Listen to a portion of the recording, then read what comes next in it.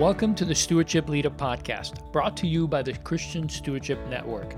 CSN exists to encourage, teach, and connect church and stewardship leaders to help them create and lead healthy stewardship ministries in their church. You can learn more about CSN at christianstewardshipnetwork.com.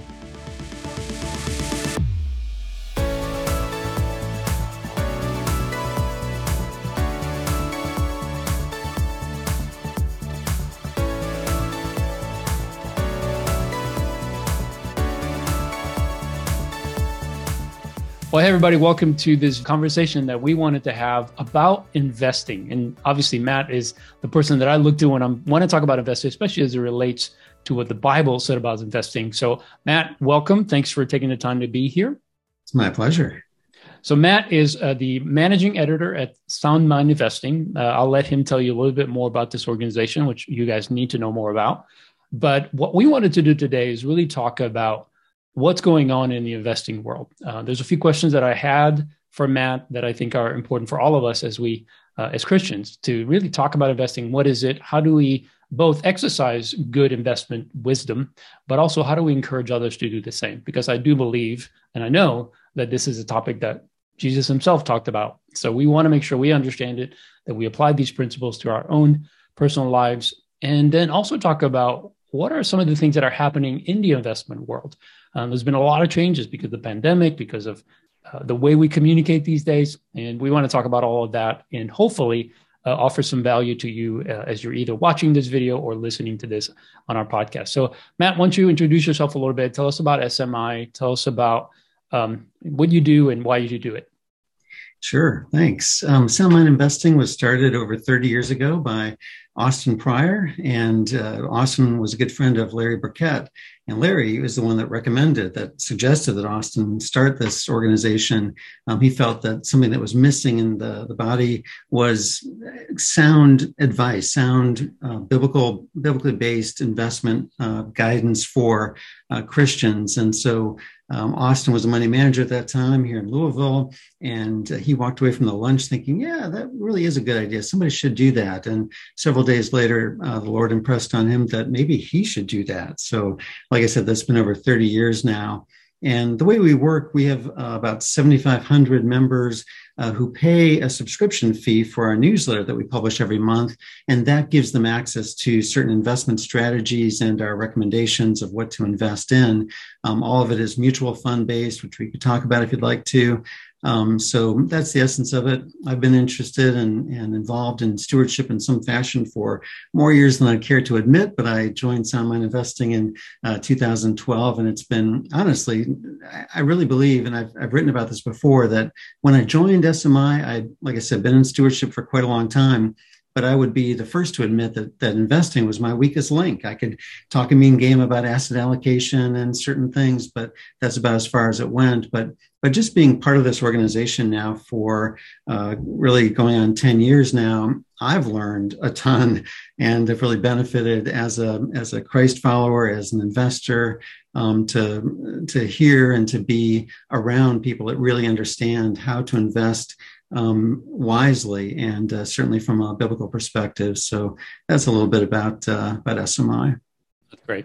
Well, yeah, I do get your newsletters, and I love some of the articles that you guys put, and of course, all the advice that you're giving through that. So I do recommend, if you've not had the opportunity to be exposed to this educational ministry, because they really do a lot of education, a lot of giving of insight and understanding and wisdom about investing. Really highly recommend it. You can visit their website, which we'll give you in a little bit, and you can check them out. It's really worthwhile. So, Matt, you and I had a bit of an exchange over email that prompted us to get together and do this and really have this conversation so others could hopefully benefit. And I had a question that was related to individual stocks and how do you guys look at that? Should people invest in individual stocks? But before we dive too deep into the woods, let's talk about how is investing. How do people see investing? Is there more interest in investing today, especially with the pandemic and so much of our life now being done remotely, online, having so many apps and things available to us to invest?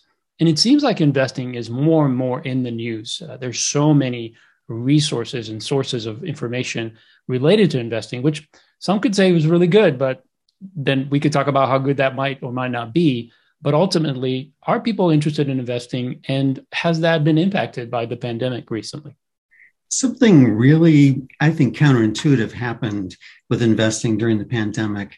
I mean, if you go back to the big downturn in 2008, when the stock market fell some 37%, that experience drove a lot of people out of the market. Before that happened, something like 65% of households had some sort of investment in the stock market. By the time the dust settled in early 2009, that was down to 55%. Wow. So you would expect that during a scary time like the pandemic, I mean, in early 2020, there was a period, a 16-day trading period, I think from mid-February to mid-March of 2020, when the market fell further than it had ever fallen in such a short period of time. And so you would have thought that maybe that would be a repeat of 2008, 2009, where people get scared out of the market, but really the opposite happened. So many millions of people got drawn to investing that there was a recent Schwab study I saw that said that 15% of so-called retail investors, that's you and me, that's, non-institutional investors, 15% of today's investors began investing in 2020. So a huge number of people were drawn to the market. And why was that? Well, we can speculate a bit, and that's really what it'll be. But it seems that people were bored. They were at home more often. They had time on their hands. And then there was this kind of strange coming together of several different phenomena where there were social media people really getting a lot of attention, a lot of press, a lot of media, that they were live streaming their day trading. And this drew lots of eyeballs. Lots of people got interested in this. They had time on their hands. You had Reddit, a sub forum on Reddit where people were kind of coming together and bidding up the price of beaten down stocks. And it looked like easy money. And for some people, it turned out to be. But for a lot of people, it turned out to be just the opposite. So you had this kind of strange coming together of several different factors that just generated a lot of interest. And so in investing. And so I looked at that and I said, well, hey, there's a lot of potential there. There's a lot of potential good there.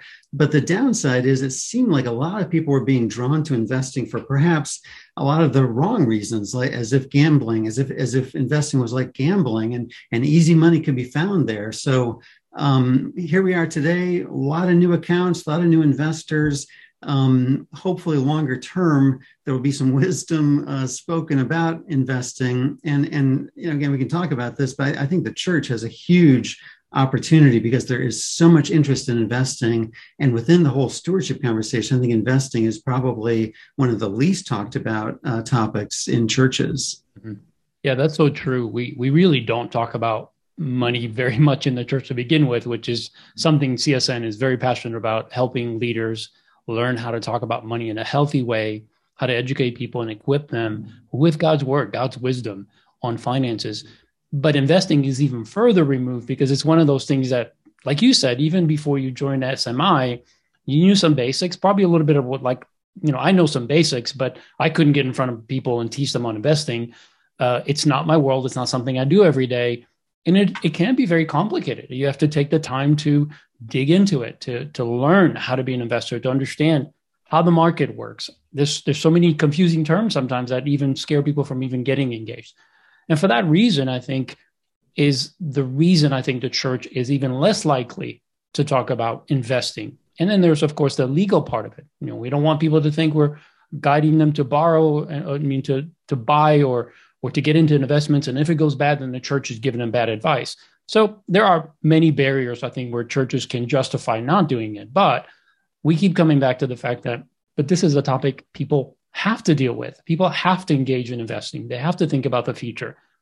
And there's a biblical wisdom that we have available so that we do it right. And that's what I love about SMI is that you guys are there to help people to do it the right way. It's not gambling, like you said earlier. A lot of folks have been driven, I think, recently with the idea that I can get rich quick, right? I mean, maybe, and especially with some of the younger folks, the FIRE movement, right? Financial independent, retire early movement. They think, well, I'm going to work really hard for 10 years and then I don't have to work ever again. And so there is this desire to not just invest, but invest in increase and see some of the successes that they've so easily have been exposed to by social media. And that plays a big part of it, obviously, because so many people can influence us and we only see one side of it. No one that we see investing in real life is showing us their books, how they're doing long term. They're just showing us, hey, I just made this much because I bought this, and this is my income this month. And I think people can get bought into that and do it wrong or do it for the wrong reason. So let's dig into some of the pros and cons. You mentioned Robinhood. No, I'm sorry, not Robinhood. You mentioned Reddit, but you and I talked about Robinhood because it is an app that's gotten a lot of attention lately. And so we want to talk about either Robinhood or some of the apps that are out there that do encourage people to invest. Are they good? Is there potential harm that could come from these? Or are they all really a positive way of getting people more engaged in investing? What are your thoughts on that? Yeah, it's a great question. Robinhood got a lot of publicity through the pandemic. Seems like a lot of the newer investors were drawn to it because it had sort of this rebel attitude and that sort of thing. They were well known for, they still are well known for not having any commissions and that kind of thing.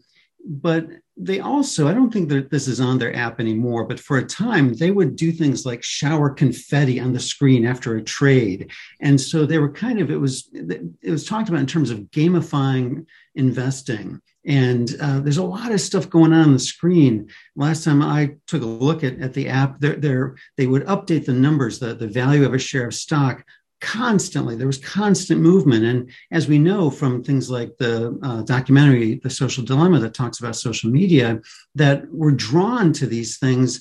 And really, it's the app that's encouraging certain behavior.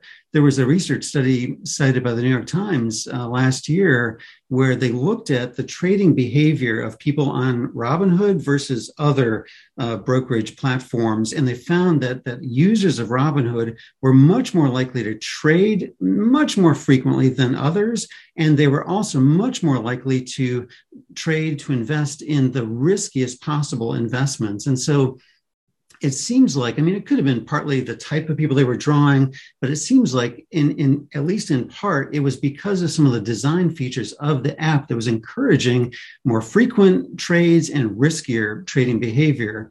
And so again, I like the idea that more people have been drawn to investing because I think investing is an important thing.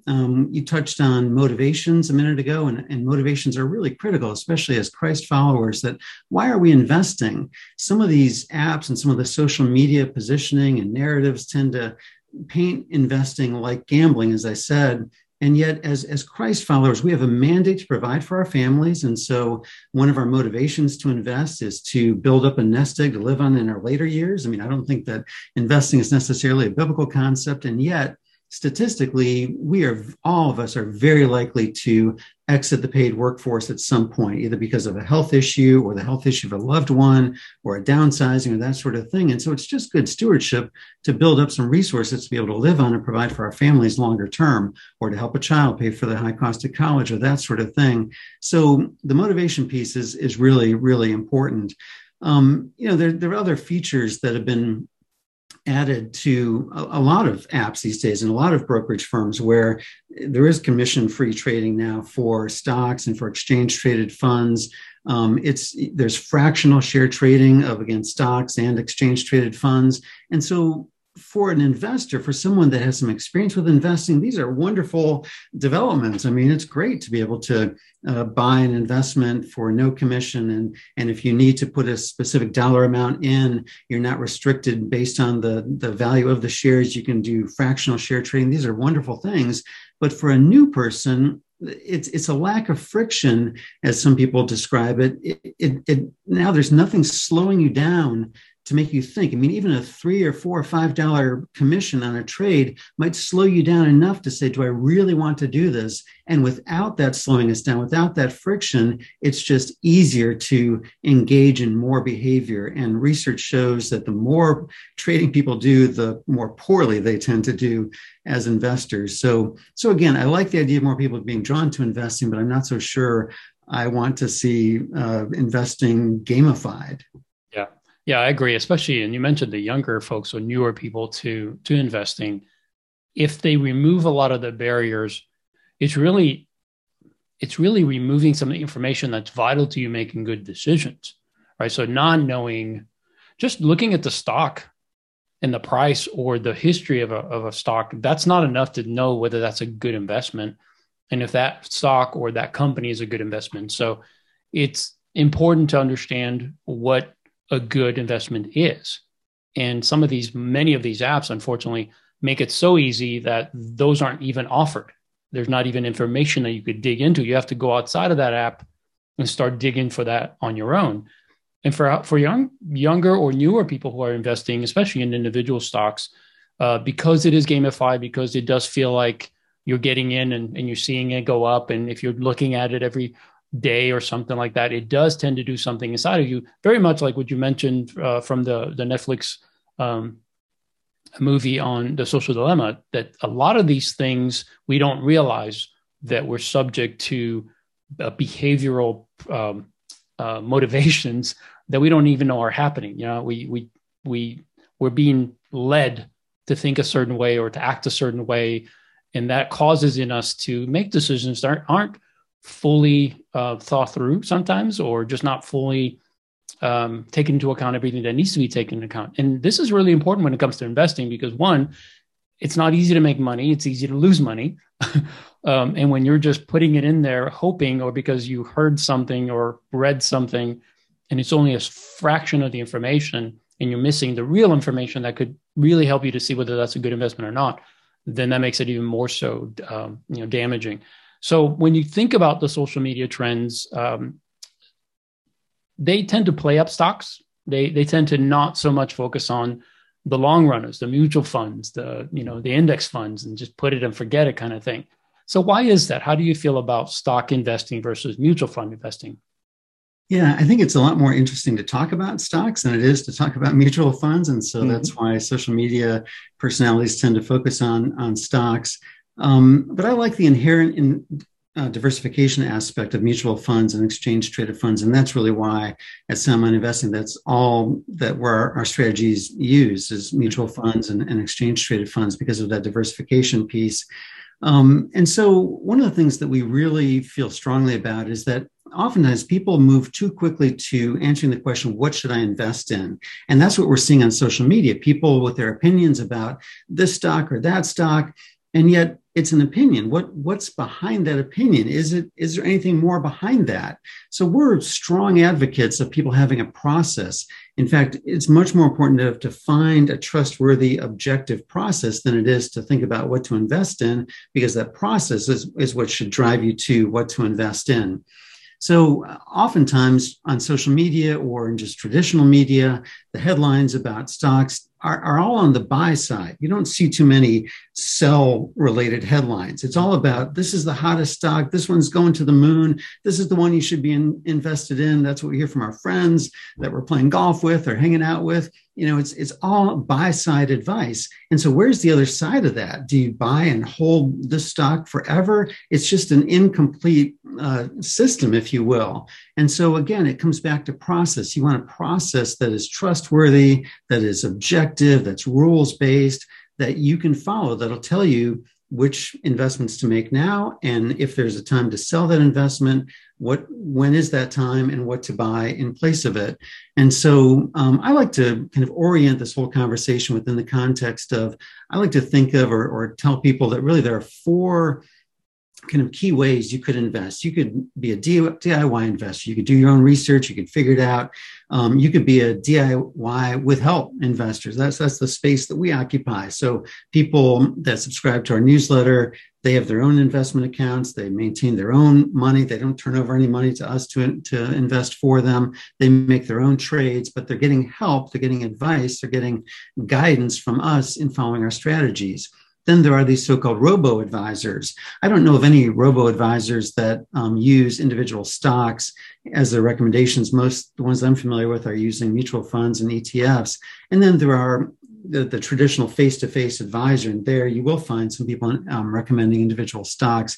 But whatever process you use, I want it to be objective and rules-based. And so I would argue that I think very few, if any, individuals, people taking a DIY approach could really successfully invest in stocks, because it's very difficult to come up with an objective process. you could do individual and take an individual approach to mutual funds, because you could do the classic asset allocation thing and choose index funds accordingly based on your stock bond mix, or target date funds have made that really easy for the DIY investor. So I'm cautious about people investing in individual stocks unless they have some sort of objective rules-based process to follow that'll lead them to the right stocks and how long to hold those stocks. Yeah, and maybe one of those that we can maybe go a little deeper into is what part or what portion of your portfolio should be in individual stocks. If you're going to invest in individual stocks, which, let's face it, I mean, there are stocks out there, and I think this is where the draw and the interest comes when you see a stock like Amazon, Tesla, Microsoft, and you think, gosh, if we would have invested in that, just a small portion 10, 15 years ago, today you'd be a millionaire. So that tends to be what's promoted, or what's used to draw people in to say, you could do this. We can recommend the next Amazon stock to you. And that sounds very appealing to someone who is young, who thinks, hey, this is like a click and play. I can do this too. And if I have a little bit of money, I can play. But with that also comes the idea that as you're investing in these, what portion do you, I never hear when I listen or hear someone talking about individual investing, I never invest more than a small percentage of 10, maybe 15% of your portfolio. The rest of it put into a mutual fund or ETF or something that's a long-term strategy that's just going to do well. No, you're not going to get 40% every year, but you'll get a steady 10 to 11, 12% over your lifetime, or 30, 40 years, whatever you have that investment in. So that's the other thing that I think causes the problem, is that there's not even guidance on how much you should invest in that. It's just invest. And it's almost like it's left off the table. So it's left to assume, well, I should invest as much as possible. And I mean, I've heard of stories of people getting a home equity loan and investing in a stock. And some people did really well, but I guarantee you, well, I can't guarantee you, but I can tell you that more than likely 9 out of those 10 people will suffer loss, major loss, while one might get lucky. And that's all it is. It's very much like gambling. So, yeah, I'm not really some people talk about having a sleeve of kind of mad money. So I'm enamored with stock investing, so I'll carve off a sleeve of my portfolio to dabble in that. Personally, I'm not a fan of that approach. I just think, this is God's money. We're stewards of his resources. We're investing for long-term objectives like funding our later years and providing for our family or helping our kids pay for college. It doesn't feel right to think of God's money as some mad money I can just go and, play around with and have take some risks with. I'm much more enamored with the idea of having, like I said, a process and something steady to follow. And so, I mean, there are companies in the space, that second space I mentioned, that DIY with help. There are newsletters out there that do offer individual stock investing. So I'm not personally familiar with them. I've never used them myself. And so I can't sit there and recommend them. But if somebody were interested in stock investing, that may be a route to take. So at least you've got some outside guidance. I would just really encourage the person to vet those companies to find out, what is the process? Is it objective, or is this just somebody's track record? And maybe that track record ends next month, right after you get started with it. So I like what you just said, because you touched on the fact that this is God's money and this is something we all believe. But at the same time, there's this notion of, well, what's motivating me to think, or what's motivating me to invest in the first place? Is it because I am trying to grow wealth for wealth's sake, or for my own selfish reasons? Or am I really being driven or guided by the Holy Spirit to say, the Bible says we should be wise, that we should, prepare for tomorrow. And it says the wise man sees danger and prepares himself, right? So it's understanding that the motivation we have for investing, for setting something aside for the future, knowing that it's not ours, is that we know that today is today, and we don't control today, and we certainly don't control the future, but we know that it rains on the just and unjust alike according to Scripture. So it's prudent that we should be prepared for that. If we never need it, and if it's just the surplus, then I'm sure that we can do some good with it and God can give us wisdom on what to do. But in the meantime, not knowing the future, it makes more sense to me, according to God's word, that we should prepare. But then again, how do we prepare? Yeah. Because preparing says, I'm going to set aside, still fully trusting God, but knowing that if I set aside a little bit at a time, then I can have a nest egg that I can draw from. That's still going to be God's provision for me, but it's not gambling. I'm not taking on the responsibility of becoming my own provider or growing my own lifestyle and wealth and well-being. I'm still depending on God while I am cautiously and systematically through a process investing in something that's as safe as possible. There's always risk in investing. But there's a difference between risk and gambling, I think, because risk says that you can invest in something if you know most of the information and can mitigate the risk. For instance, I invest in real estate. When I invested in real estate and I bought a property, I looked at the numbers. I looked at what it cost me to put down. I had to have the money to buy into it. I knew what I was going to produce. I estimated what my cost is going to be. I got insurance for anything that I could not cover myself or fix myself. And so I removed a lot of the risk. Now, it's not 100% risk-free because I may have a tenant that doesn't want to pay, right? So there are some things there. So as time goes on, though, I can reduce those risks more and more by having some money set aside, being able to pay the rent myself if the renter can't pay, or being able to fix something that breaks, having the money set aside. So it's similar to investing. Real estate is similar to investing in anything else. You have to look and say, well, what's the risk? And is that risk worth the investment? Meaning, if the risk is so high that I don't know 99% of the information, but I'm hoping this will hit the big time, then that's probably wrong motivation. At least for me, I would think it is. And so is there a responsibility maybe and an opportunity for the church here for us to come alongside and saying, let's understand investing from God's perspective. Let's overcome the message of the world through social media and every other avenue that says that we can do it too, because that doesn't address the attitude or the reason or the motivation behind it. It just says, here's the result you can have. But that, as a Christian, we need to ask ourselves, well, why? Why do I need that? Why do I have to do that? Do I follow the culture, or do I just stick to what God says? And I think I'm asking you, I believe I know the answer to this, but is the church responsible, and is there an opportunity here for the church to act and to help people gain wisdom in this area? I think the answer is yes to both. The church, I believe, does have a responsibility here, and I believe it has a huge opportunity because so many people, and especially younger people, have been drawn into investing. Mm-hmm. You made so many good points in what you just said. I'm going to try to remember a few of them here. So one of the things I want to really camp on is what can we control? So, we can control how much we set aside for investing, and we can take the step-by-step approach that, I love the simple framework that we give as our first priority. We save as our second priority. We then invest a portion. If somebody did that, so simple and yet so rare, if they gave the first portion, if they saved the next portion, if they invested the next portion and then built their lifestyle on what remains, that's a pretty simple biblical framework for investing that the church would do wonders by teaching and fostering and encouraging in people. And then, I think the hardest work of an investor is the emotional side of it. So, and it's the twin, it's both ends of the spectrum. It's the greed on the one side and it's the fear on the other side. And so, the social media, the things in the culture that we've seen during the pandemic are all about fostering the greed. So obviously the Bible speaks a lot about that. And so we can talk about, as we have already in this brief discussion, about the motivations for investing, that it's about providing for our family long term.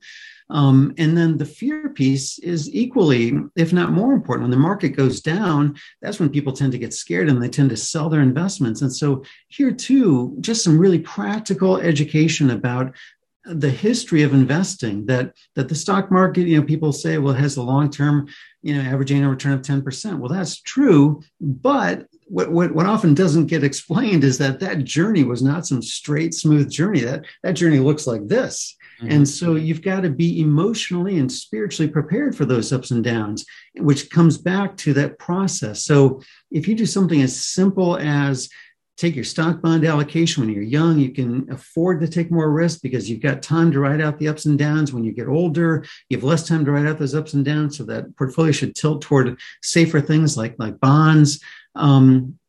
If you get that piece of it right, which is something you can absolutely control, you've done a lot. So, organize your budget and your lifestyle so that you can afford to invest on a regular basis.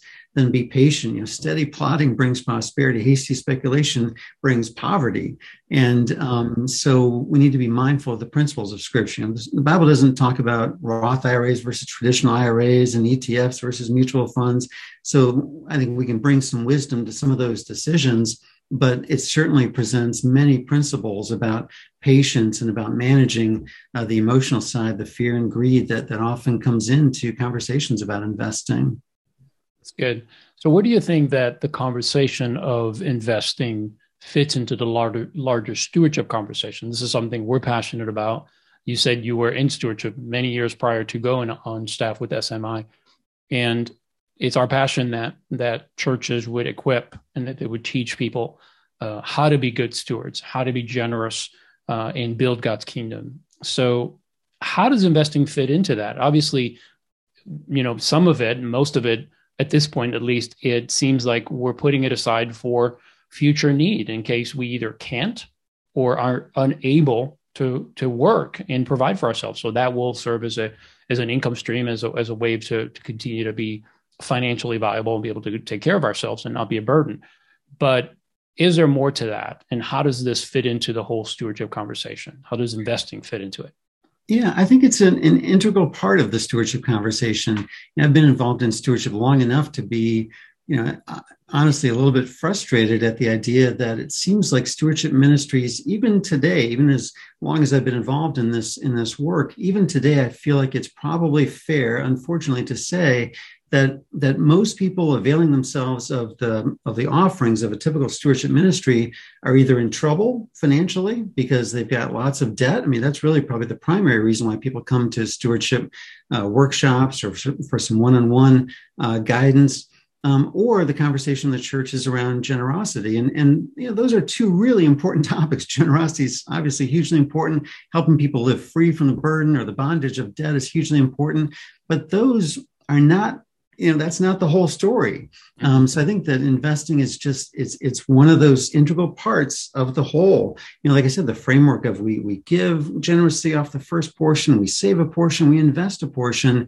And yes, some of it is for our later years. And so for some people that may seem, younger people, it might seem kind of boring that, I'm waiting for my later years, but it's not really great stewardship to hit, retirement age now dependent on Social Security or others, family members, because we haven't been wise. And so when you're young, that's when you've got time to put, time is one of the most valuable assets a young person has.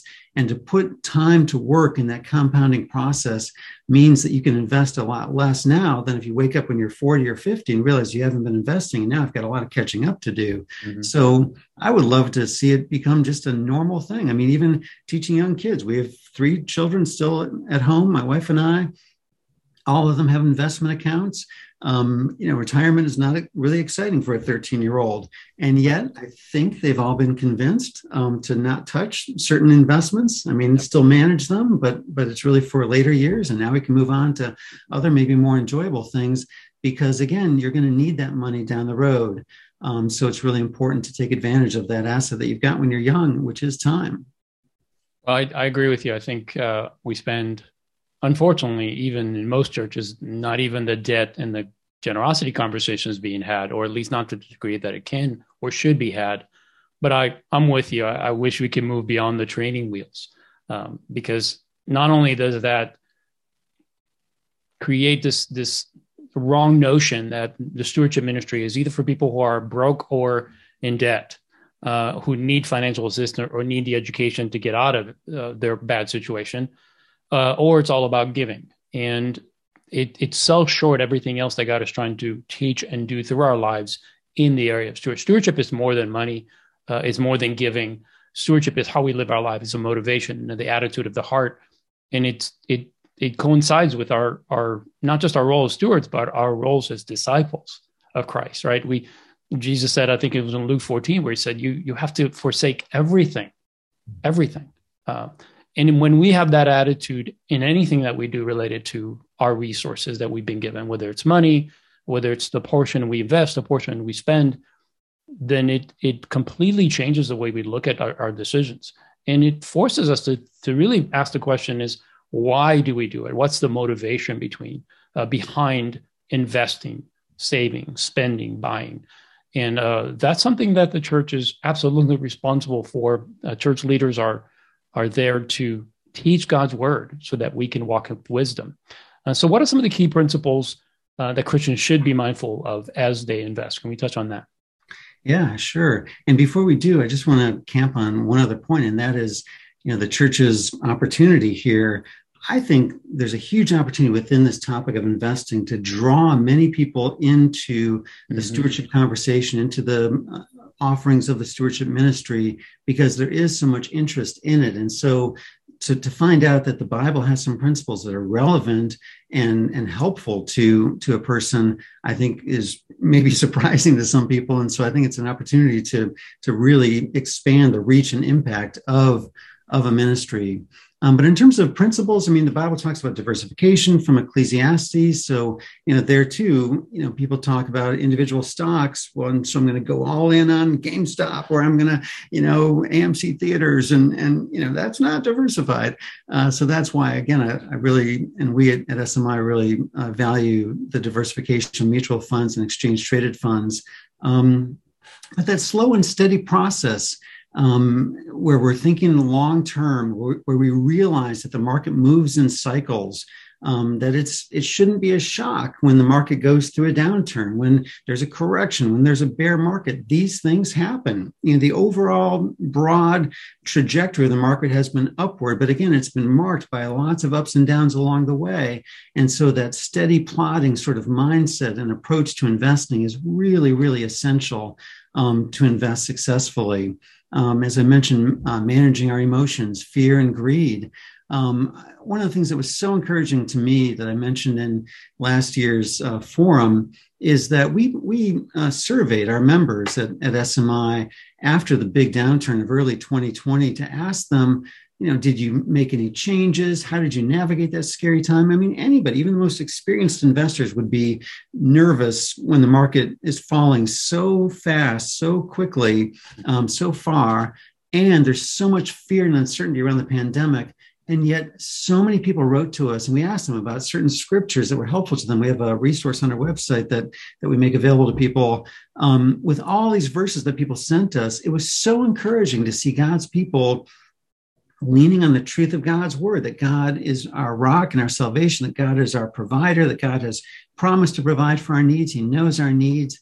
And that, I think, is one of the most perhaps understated principles as Christians, that it's our faith that's our foundation. It's not the size of our 401k account. It's not the size of our IRA.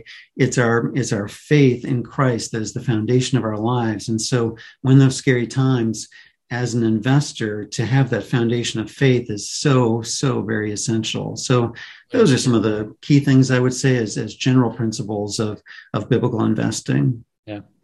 It's interesting to me. I've heard this from several people who are what I would consider successful investors. And most of them say that investing is actually quite boring. And it's supposed to be. It's not a gamble. It's not something you do. It's not a roller coaster ride. It's not supposed to be.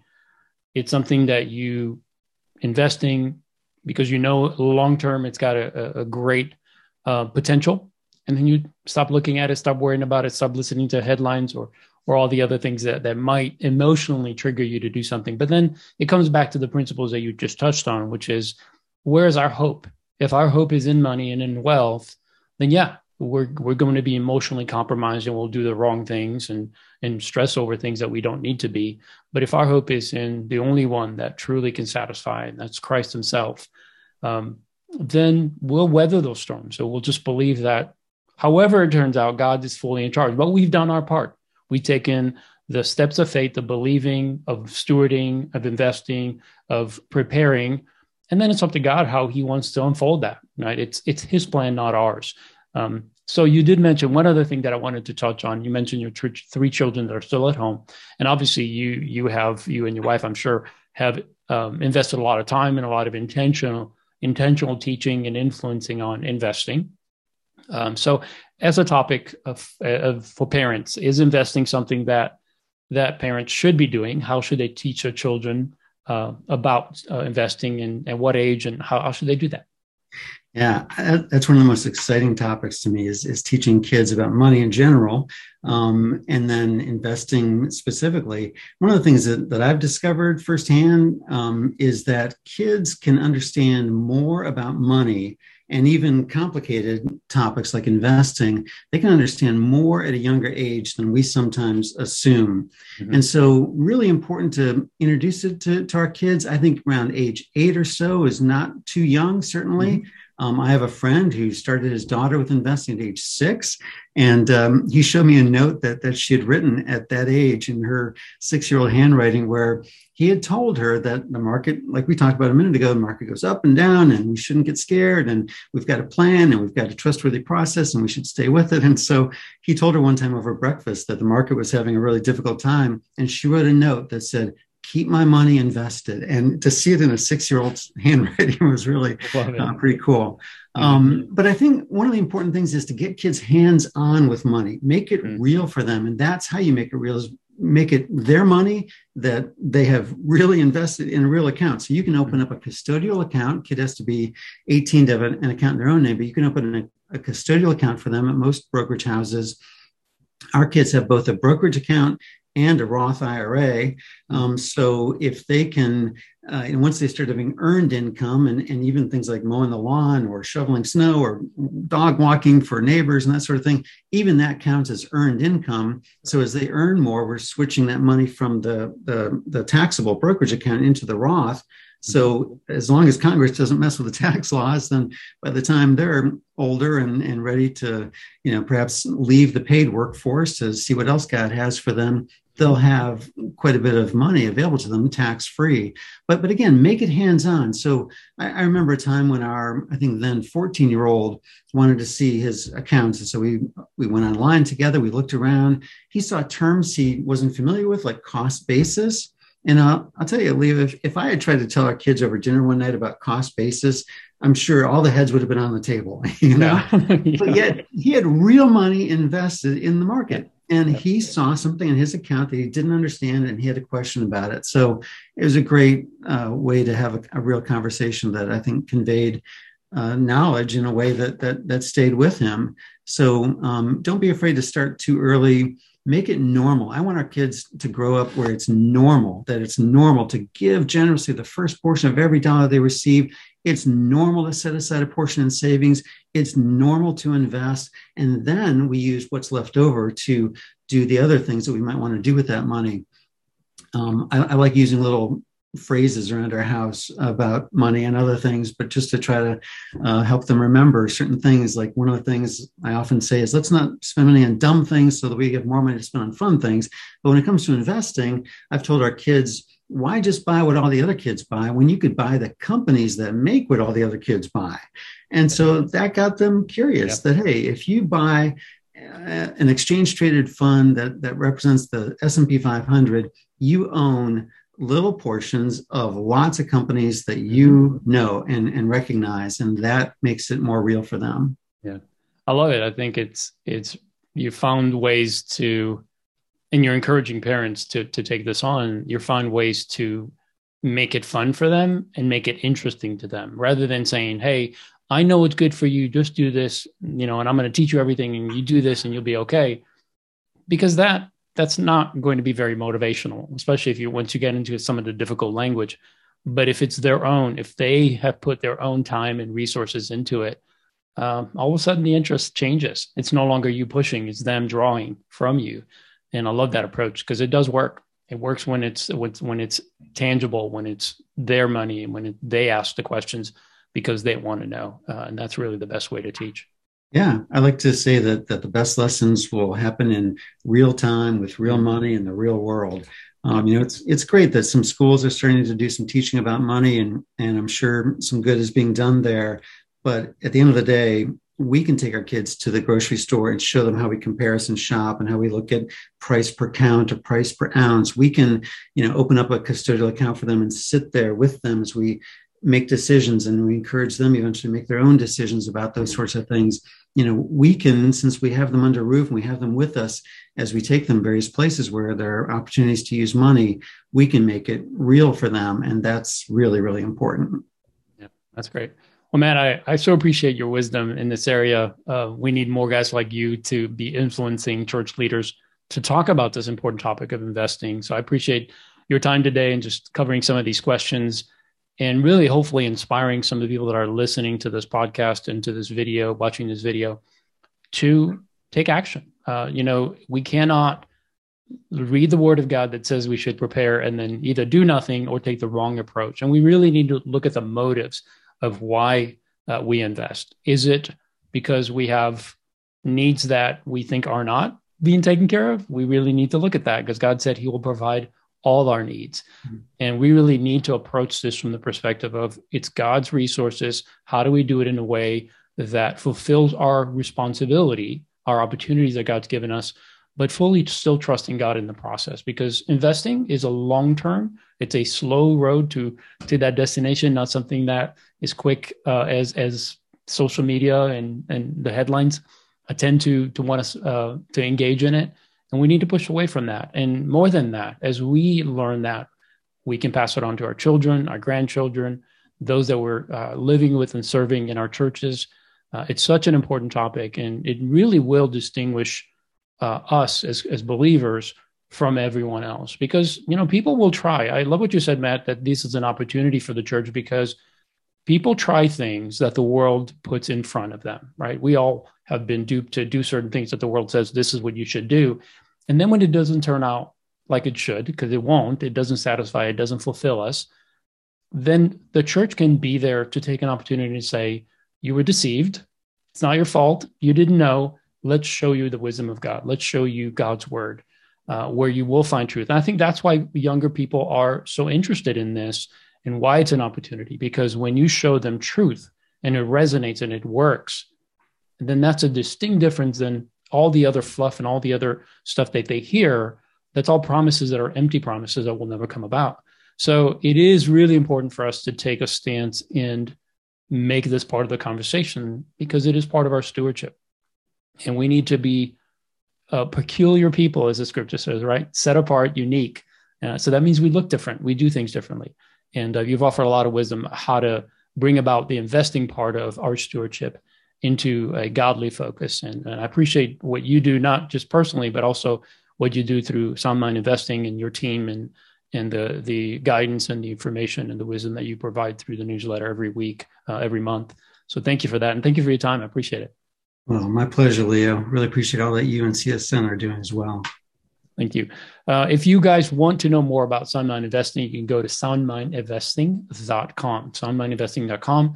You can learn about all the resources that they offer, read their blogs. They have just a ton of resources in this area of investing, and it's all biblically, foundationally based. It's just awesome. So I really encourage you guys to engage with them. Subscribe to their newsletter. That's the best way to learn how to be a better investor yourself and get their strategies, and really trust someone who does this for a living, who's constantly looking and understanding how the market works. You don't have to be the expert. You just have to look at the strategies and see how they played out, and then take that advice. That's one of the ways that you can invest, is by becoming a newsletter subscriber and then learning and implementing some of their strategies. And of course, they offer some other services, so feel free to take advantage of those. And if you want to know more about CSN and what we do, we'd love for you to come check us out at christianstewardshipnetwork.com. Attend our forum. It's coming up in a couple of months. We really would love for you to be there. This is where you will find everything that's related to stewardship and the organizations that serve churches, some of the largest organizations that serve churches in the area of stewardship, generosity, giving, all of that. And we would love for you to be part of that and really benefit from all the content that's going to be offered through that. In the meantime, thank you for being part of this. We appreciate your time and we appreciate you. And we pray God's blessing over you. And if we can help you, either myself at CSN or Matt at SMI, we'd love to do so. Let us know. Until next time, thanks for being with us.